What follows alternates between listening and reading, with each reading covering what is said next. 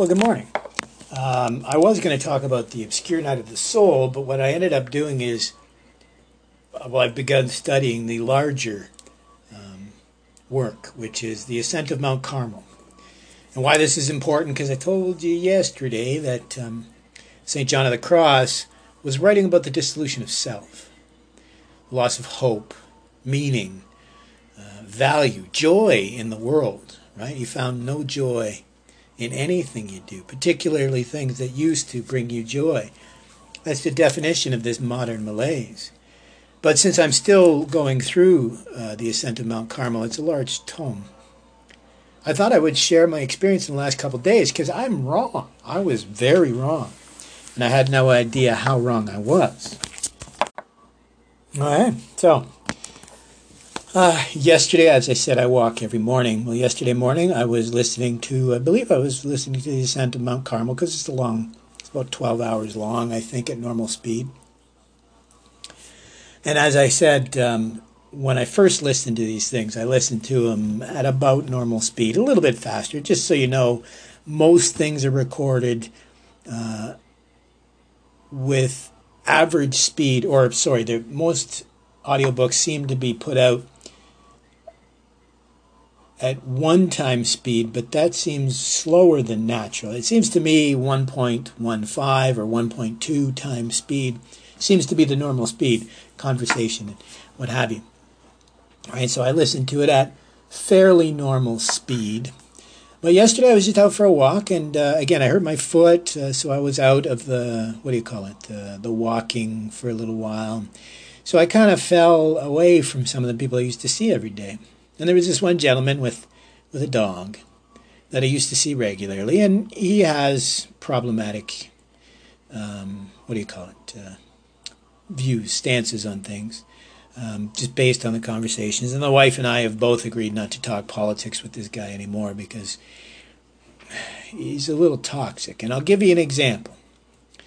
So this gentleman votes NDP, and this is why I say this is why we don't discuss politics with him anymore, because he seemed horrible as a person, racist, discriminatory, toxic. Yet voting for the NDP, which is essentially like the American extreme Democrat Party, right? These defund the police, extreme activist party. That's what the NDP was supposed to be, right? Help everybody, end discrimination, end racism, this idea, the diversity, inclusion, and equity idea. But, as I said, it seems that he just made it a habit to support them because he used to work for a union shop. But this was just us guessing because he was smart enough to not really let anything slip. That would tell us for sure how he saw these things. He definitely doesn't see others as equal. He sees others as less than because of some of the comments he's made. Now, yesterday, I was walking, and this gentleman was talking to one of his friends, and his dog loves me to death, so she was squeaking and moaning and jumping around, so I had to stop, the poor little girl. So I was just visiting with her and had very little to do with them. Every once in a while, they'd, interact with me a little bit. But I guess because this is one of his buddies, that he kind of let his guard down a little bit. And plus, maybe he's like, this kid, we're close, 20 years difference in age, but close. He let his guard down. And so he proceeded to tell a story about being down in Jamaica and how he was the only pink person in the bar. And, these women were so ugly, but there was no way I would turn them down. I mean, the ugliest woman I've ever seen, but just went on and on and on. In a very problematic way, which is fine. I mean, I could even make the joke that, the variations and shades of all of these different people. But proceed to today, and I ran into him, just the two of us.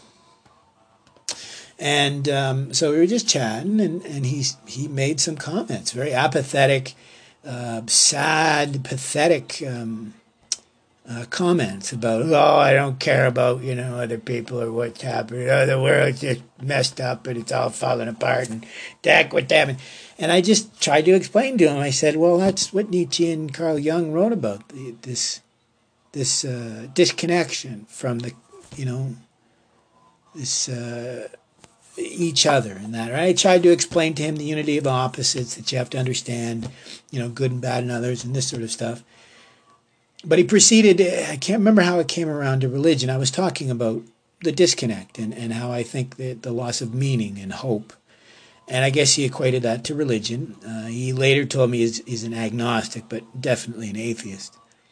But he proceeded to tell me that he doesn't understand religious people, and he asked a religious person why he would vote for Trump, considering that he cheated 3 times. And I proceeded to ask him, so who would this person vote for? I mean, the other candidate cheated on his wife with a babysitter, and never mind the diary about showering with his daughter. And he proceeded to say, oh, well, I showered with my daughter, but I had to enlighten him on this truth that the young lady was scared of her father coming into a shower. That's not normal, right? In fact, part of it began when he was telling me that his father wouldn't allow him to get anything but a brush cut till he left the house. And I explained to him that, yeah, I get that, right? But that's a bit tyrannical. I said, the problem here is we have, extremists. He blamed today's society on these parents that don't treat their kids the way his father treated them, tyrannically. And I told him, well, you see the problem, right? You were raised by a tyrannical father that literally abused you in the way he spoke to you and treated you, right? Because we're seeing today that leaving a child crying in the crib can cause some issues, serious issues, a disconnect from those they thought took care of them and the ones they thought, the love. It's this connection, this bonding. So it's no different. And I explained this, I had just done this course on shame. And we explained this, that when children, and I explained this to them, when children are young, they don't understand danger. So we use shame to keep them from hurting themselves. But a good parent will reinforce the good behavior, right? You'll shame them, oh, don't touch the hot stove. And of course, kids will be, scared. But you have to reinforce, good for you, And so they don't understand danger, but they do seem to understand shame. Fast forward to today, he's blaming all of society's problems on the fact that parents don't do any sort of guidance for their children. But he's opining for a time when children had no freedom, no agency. And I explained how important agency is when it comes to this. Right? But as I said, he proceeded to talk about Trump as being the problem. Great changing subject because, I guess it's a problem because, his worldview might have been challenged. But as I said, he said he didn't understand. Right? And so I just explained, well, there's where our problem is, right? We have this vacillation between the self and the other instead of seeing us as a team, right? Instead of being liberals versus conservatives, right? Democrats versus Republicans, instead of seeing us as Canadians, as Americans, as human beings. I said, speaking of someone in that way only denatures yourself, right? Because what ended up happening between the two of us is I asked him about that, right? Like, who would you vote for if they're both just as bad or arguably worse? I explained about contrition, right? Cheating on an adult person, I don't think is near as bad as, children. But he didn't seem to be bothered by that. So I just asked him, I said, there's nothing you've ever done that you regret, you feel shame or, right? He said, no, nothing at all. And so I proceeded to remind him about what he said yesterday and told him that that's something that should make you realize that you have this same shadow within yourself. And that until you realize that you are capable of these same transgressions as anyone else, and maybe more curious about yourself and others and less judgmental, he proceeded to bring up Israel.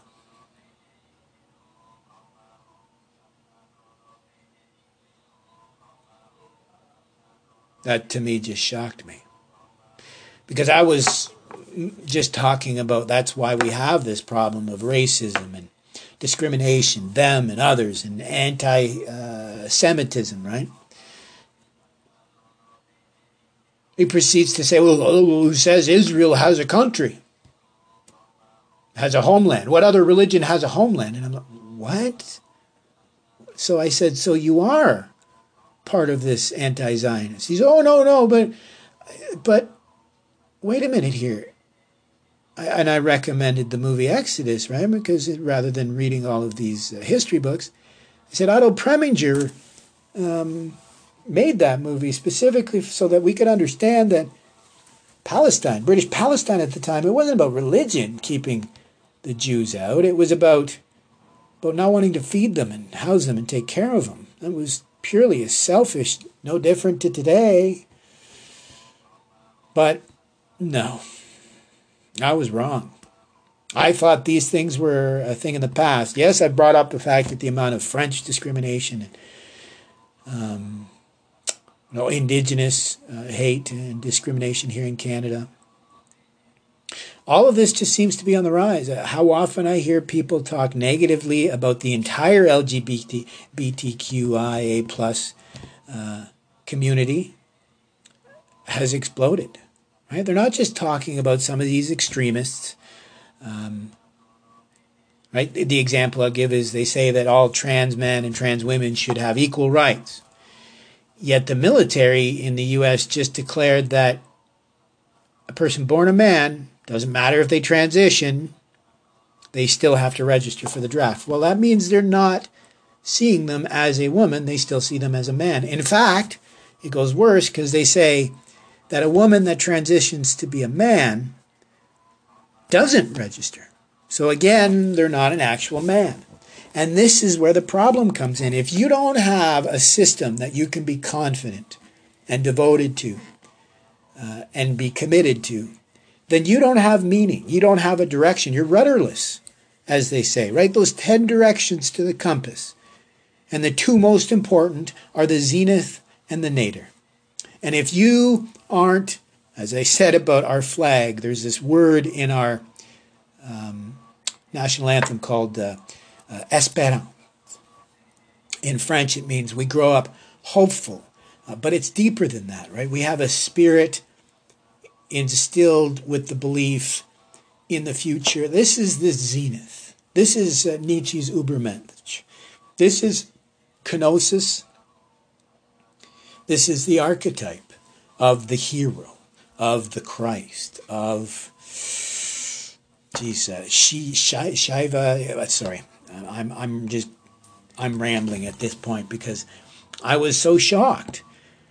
Because I read one of our conservative politicians, who is a Jewish lady, mention some, I can't remember the word she used, but subversive anti-Semitism. And I'm like, no, come on, that can't be it. It was just an accident.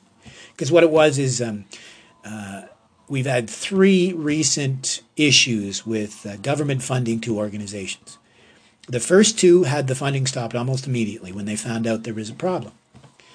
The most recent one was the person in charge of this organization had made a number of very objectionable anti-Semitic remarks. Well, it took them a month to end the funding to that organization.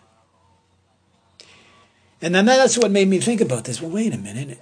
When we add to that, we have a member of our cabinet, right? So this is, adjacent to our prime minister, adjacent to the leader. He's making actual policy decisions in closed-door sessions.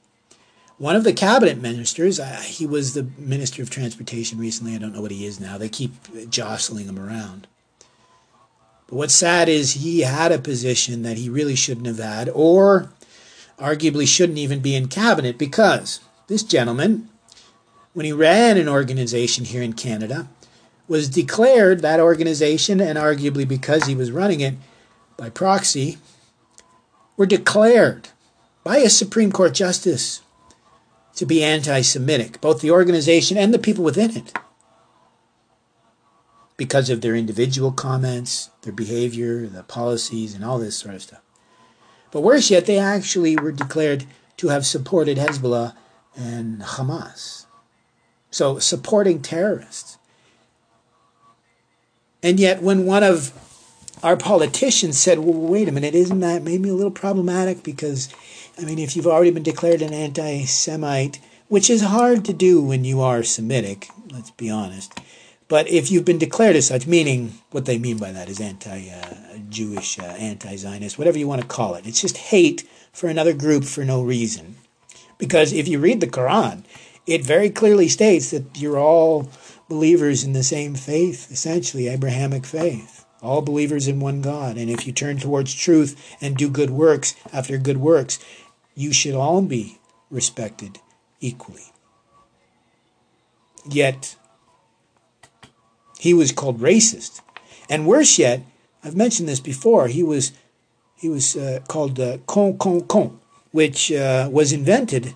There is such a thing as con, which means dense or stupid.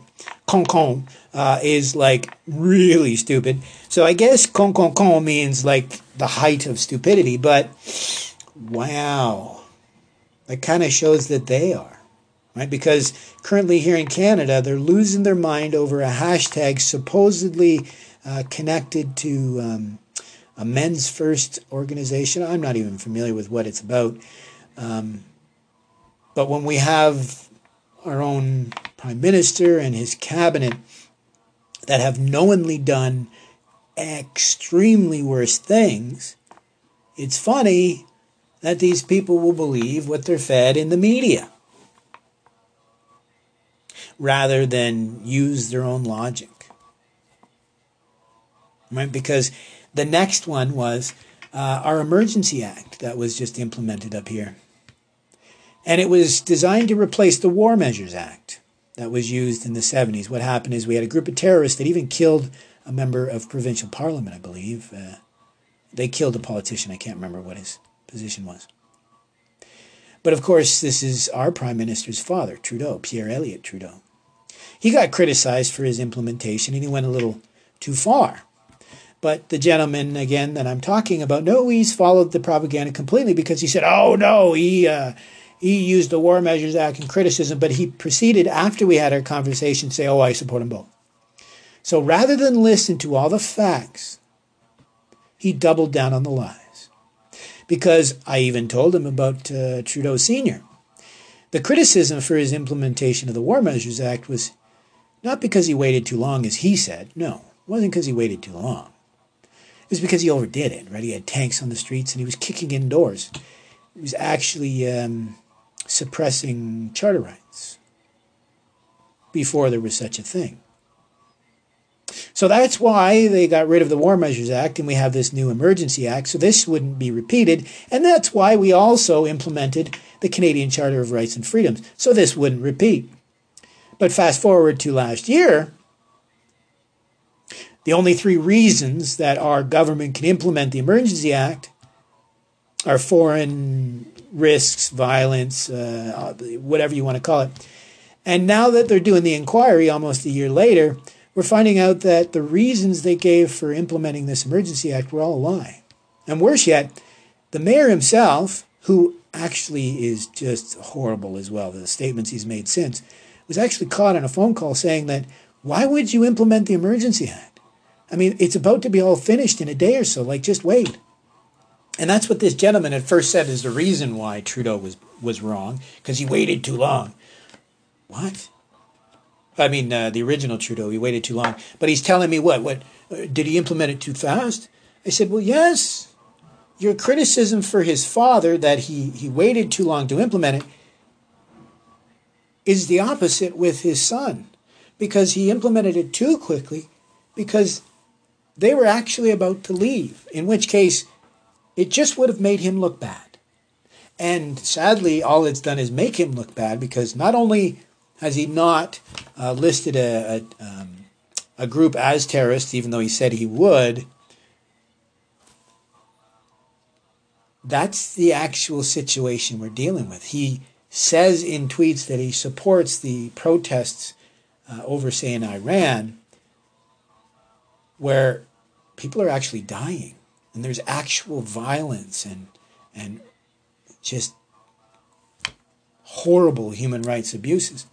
Yet over here, he abused human rights and our charter rights for peaceful protests. That's come out of the inquiry since as well. That every day the reports from the police were saying there was no violence. They were completely, peaceful and what would you call it? They were being helpful or whatever you'd call it, right? So here we said, my theory, though, might be true. The fact that, as Jung said, the majority of evil in this world can be attributed to the fact that most people walk around completely unconscious. Right? Because there's a gentleman who swallowed the propaganda wholesale, never waking up to it.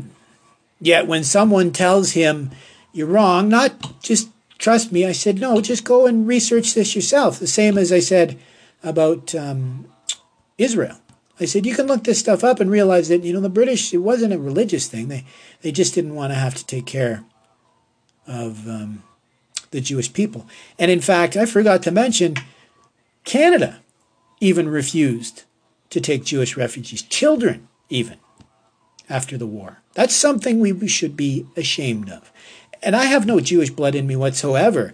I just believe that discrimination in all of its forms is wrong. Right? And then this gentleman proceeded to say, oh, well, you can't get rid of it. People are just that. That was his response. Right? So we're just naturally racist and discriminatory and horrible, and we're liars, and we're pedophiles. But that's just the way it is. And yet he proceeded to ask a religious gentleman why he would vote for someone who had cheated on his wife. But he's voting for people who are supporting terrorist groups or pedophiles. So I told him, I said, what you got to realize is what Jung told us. You have to awaken to the shadow in your soul. When you realize you have a darkness in you that could do any of these sorts of things. We've seen this recently. For my entire life in philosophy, there was always this question, would you be a Nazi concentration camp guard? And we've seen firsthand that the vast majority of people would support it, because the propaganda they've pushed in the last couple of years is no different than back then. Most people knew it was BS, but eventually they just went along with it, right? Because the real sad case that we all love to talk about the Yazis, but there is less German people that supported the Yazis than currently support any of these malevolent organizations we have today. Less. In fact, the numbers even in the upper echelons in the Yazi military was only about 20-some% were even members of the party.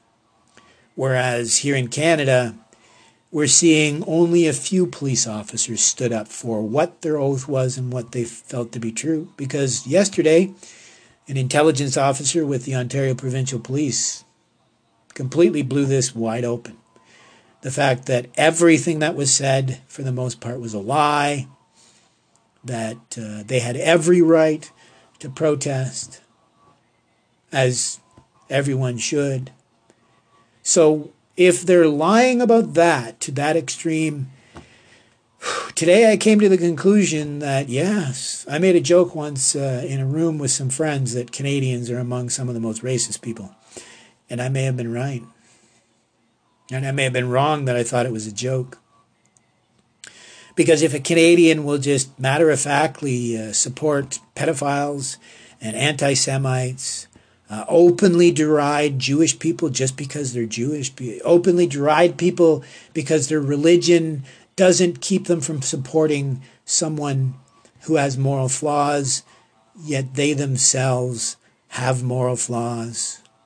It reminds me of some of these courses. I'm not exaggerating. I'm in a couple of courses for psychiatrists, psychologists, therapists.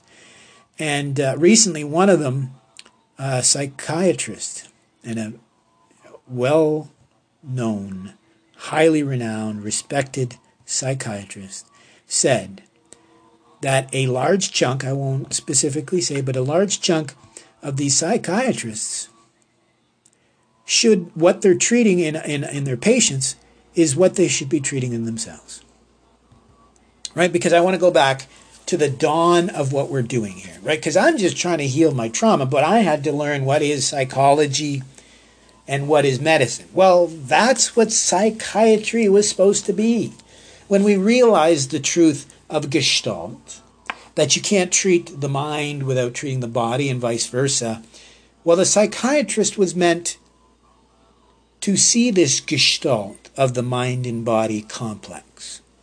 But fast forward to today, in a separate course, a psychiatrist said the vast majority, 80+% of psychiatrists are just treating symptoms, handing out pills, and not treating the symptoms. And the reason why that's a shock to me is because one of the foremost traumatologists, both a doctor and a psychiatrist now, I believe, Basil van der Kolk, said the exact same thing in his book. But he was talking about late 50s or early 60s when he was like just doing a rotation in a psych hospital. What shocked him is then these psychiatrists, these doctors that were supposed to be helping these patients were actually only treating the patients, the symptoms, to minimize the impact on their lives, the doctors. Right? Not that different from what I mentioned about the British keeping out the refugees because they just didn't want the hassle. Can it be much different from Canada? Because we would have had lots of room. But we said no. So here we are. We're dealing with a malaise that was 20% of Carl Jung's population post-World War I because of the inhumanity that they witnessed. Well, what is that doing to us today when we see the inhumanity of man, yet we are bound by social convention to deny it? That's that lack of hope. It's what Viktor Frankl wrote about. It's the argument that I make that the lotto is not irrational if it brings you meaning and hope, right? If it gives you that French word, espérance, like if you have a spirit of hope, right? The opposite of this obscure night of the soul or the dark night of the soul. It's not strictly about religion. It's about losing your faith. Your faith is your trust. When you lose faith in the system, in the community, in anything that you place value or meaning, we're left with nothing. Right? I wonder if I can go one step beyond Nietzsche, who wondered, would we risk our humanity without language? Without communicating with each other and ourselves, right? Being alone in the wilderness, in the desert, not having anything. I argue not so. But can this be very similar? Right? If psychology has essentially agreed on the truth, like Carl Jung's Happy Fiction, that essentially life is inherently satisfying, chaotic, whatever you want to call it. Carl Friston's free energy, a physics principle, the fact that we will try to predict what the future will hold, but we can never know, and it often surprises us. But our job is to work with the surprises, right? To minimize the surprise, just like trauma. Trauma is guaranteed, surprise is guaranteed, but it's how you work with it. As I said, the only difference between an experience that becomes traumatic and impinges on your life going forward is how you process it at the time, how you carry it forward, and how you, the story, right? Which is why I think I may have survived. I ran into this morning. I finally found the NFL films that really changed my life in no small way. Jim Otto was a center for the Oakland Raiders. And I saw a video and they called it Disposable Heroes. I've mentioned this before, that I think you should never look too closely at your heroes because you'll always be disappointed. But there's something to be said that if we dispose of our heroes, does that not take away what we value and what we care about? Is it possible that by listing Carl Jung as a mystic and trying to minimize his teachings, have we missed the truth that Christ is nothing but an archetype? It's similar to the Buddhist ideal that you don't have to believe, or the Vedantin. You don't have to believe. Even I mentioned to the wife this morning, you don't have to believe that the apostles existed. What you're missing is the lesson that it's intended to teach. Right? Because it shocks me because I share, say, something from the Bible and I'll get a little bit of, kickback. But if I share, say, the translations with St. John of the Cross, nobody really notices. Right? What's the difference between the Dissolution of Self written by Nietzsche, by Jung, by St. John, or attributed to Matthew, Mark, Luke, Michael, or the Rig Veda, or the Bhagavad Gita? I mean, truly, that's cultural appropriation or the racism. It's kind of like where Jung actually failed. Because Jung embraced the I Ching, the Chinese Book of Change, like I have, as an access to his active imagination or simply his intuition. But he attributed the Asian mind as having something different. A skill or a perception or an understanding that we don't have. He was right, but not in the way he thought. It wasn't because the East has this concept of the self and the other that isn't present in the West. It's not that dissimilar from how they teach Buddhism and meditation in the West. They have completely denatured it to the point where it's only going to help a very small portion. When in reality, the way it was initially taught, and it was updated a number of times because people tend to get lazy. The way it was initially taught is you begin on the cushion so that you can carry this calm, abiding introspection into everyday life, so that you can manage the surprise of everyday life. But as Nietzsche said, the marketplace will denature all great truths, all new truths, all great heroes. So what is it I'm missing that I'm not seeing? Are we just at the cusp? Is what I console myself with. I consider that we're pushing ourselves to the edge because the human creature produces amazing things when they're challenged. So I personally wonder if we're at the dawn of a new awakening, right? Because as the pendulum swings the other way, like we had this globalist idea of, right, it could be borderless, but all they did was accentuate the negative of tribalism and ignored the healing truth. Tribalism isn't meant for us to see them and others. It's just an attempt or a shortcut to trust. If the world is inherently suffering, dangerous, chaotic, you have to be on guard. That's our negativity bias. Tends to denature our joy. But it's a survival instinct, just like shame. But you have to accept the good and the bad. Otherwise, you have what the Chinese in the Chinese Book of Change would call an imbalance of the Tao. And it's just an idea of walking the central path is to manage insufficiency and excessiveness.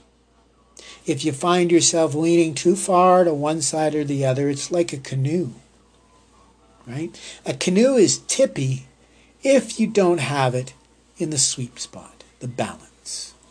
right? If you don't make a canoe an extension of your body, it can become impossible to navigate because you have so many, what would you call it, different issues working against you, right? Because the water fights against your paddle, and the wind, and the waves, and alone in a canoe, you have to do special strokes because your force will actually be wasted by going to and fro. Or worse yet, just go in circles. Right? So the lesson here is not that dissimilar from solo canoeing or kayaking. Every single stroke, from how you dip it into the water to reduce your fatigue, never mind to get your maximum of outcome, but you're constantly adjusting. You're constantly looking at the horizon. You're watching your position, the boat, the direction, the amount of force you apply, and the actual application of the paddle itself. Right? Because we'll do something called a J-stroke. Right? And that's what we're looking at here. There is no absolute solution. No, the gentleman's right. But if we throw up our hands and say there is no absolute solution, well, we're just going to the bottom real fast. Because there is a solution. There is no absolute perfection, but there is the solution, which is what Nietzsche was talking about in the Übermensch. The solution is to shoot for the optimum. Do better, followed by better. Good works followed by good works, turning towards truth. As Hemingway said, it's not honorable to be better than anyone else. It is only honorable to be better than your previous self. Other than that, I don't know what I could say. I think Carl Jung, his lessons couldn't be more apropos or prophetic.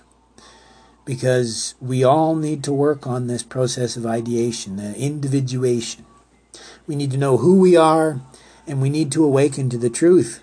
I've said this since the very beginning. Anyone that will say they're not a racist is almost certainly a racist. Because everyone is inherently xenophobic, racist, discriminatory. I mean, we're tribal by nature. But our job is not to heighten the exclusionary symptoms of tribalism, but to encourage the beautiful parts. The example that I often get, if you're stuck in traffic and it's all about you, right, your own little abode in your car, and somebody cuts you off, oh boy, does that really make you mad. But have you ever noticed if the person has a shared bumper sticker on the vehicle? For some reason that actually reduces your rage. Arguably, I call that the oxytocin, right? I call that the bonding hormone. It was bonding for mother and child, and I argue it's bonding when we see what we share over trying to highlight our differences.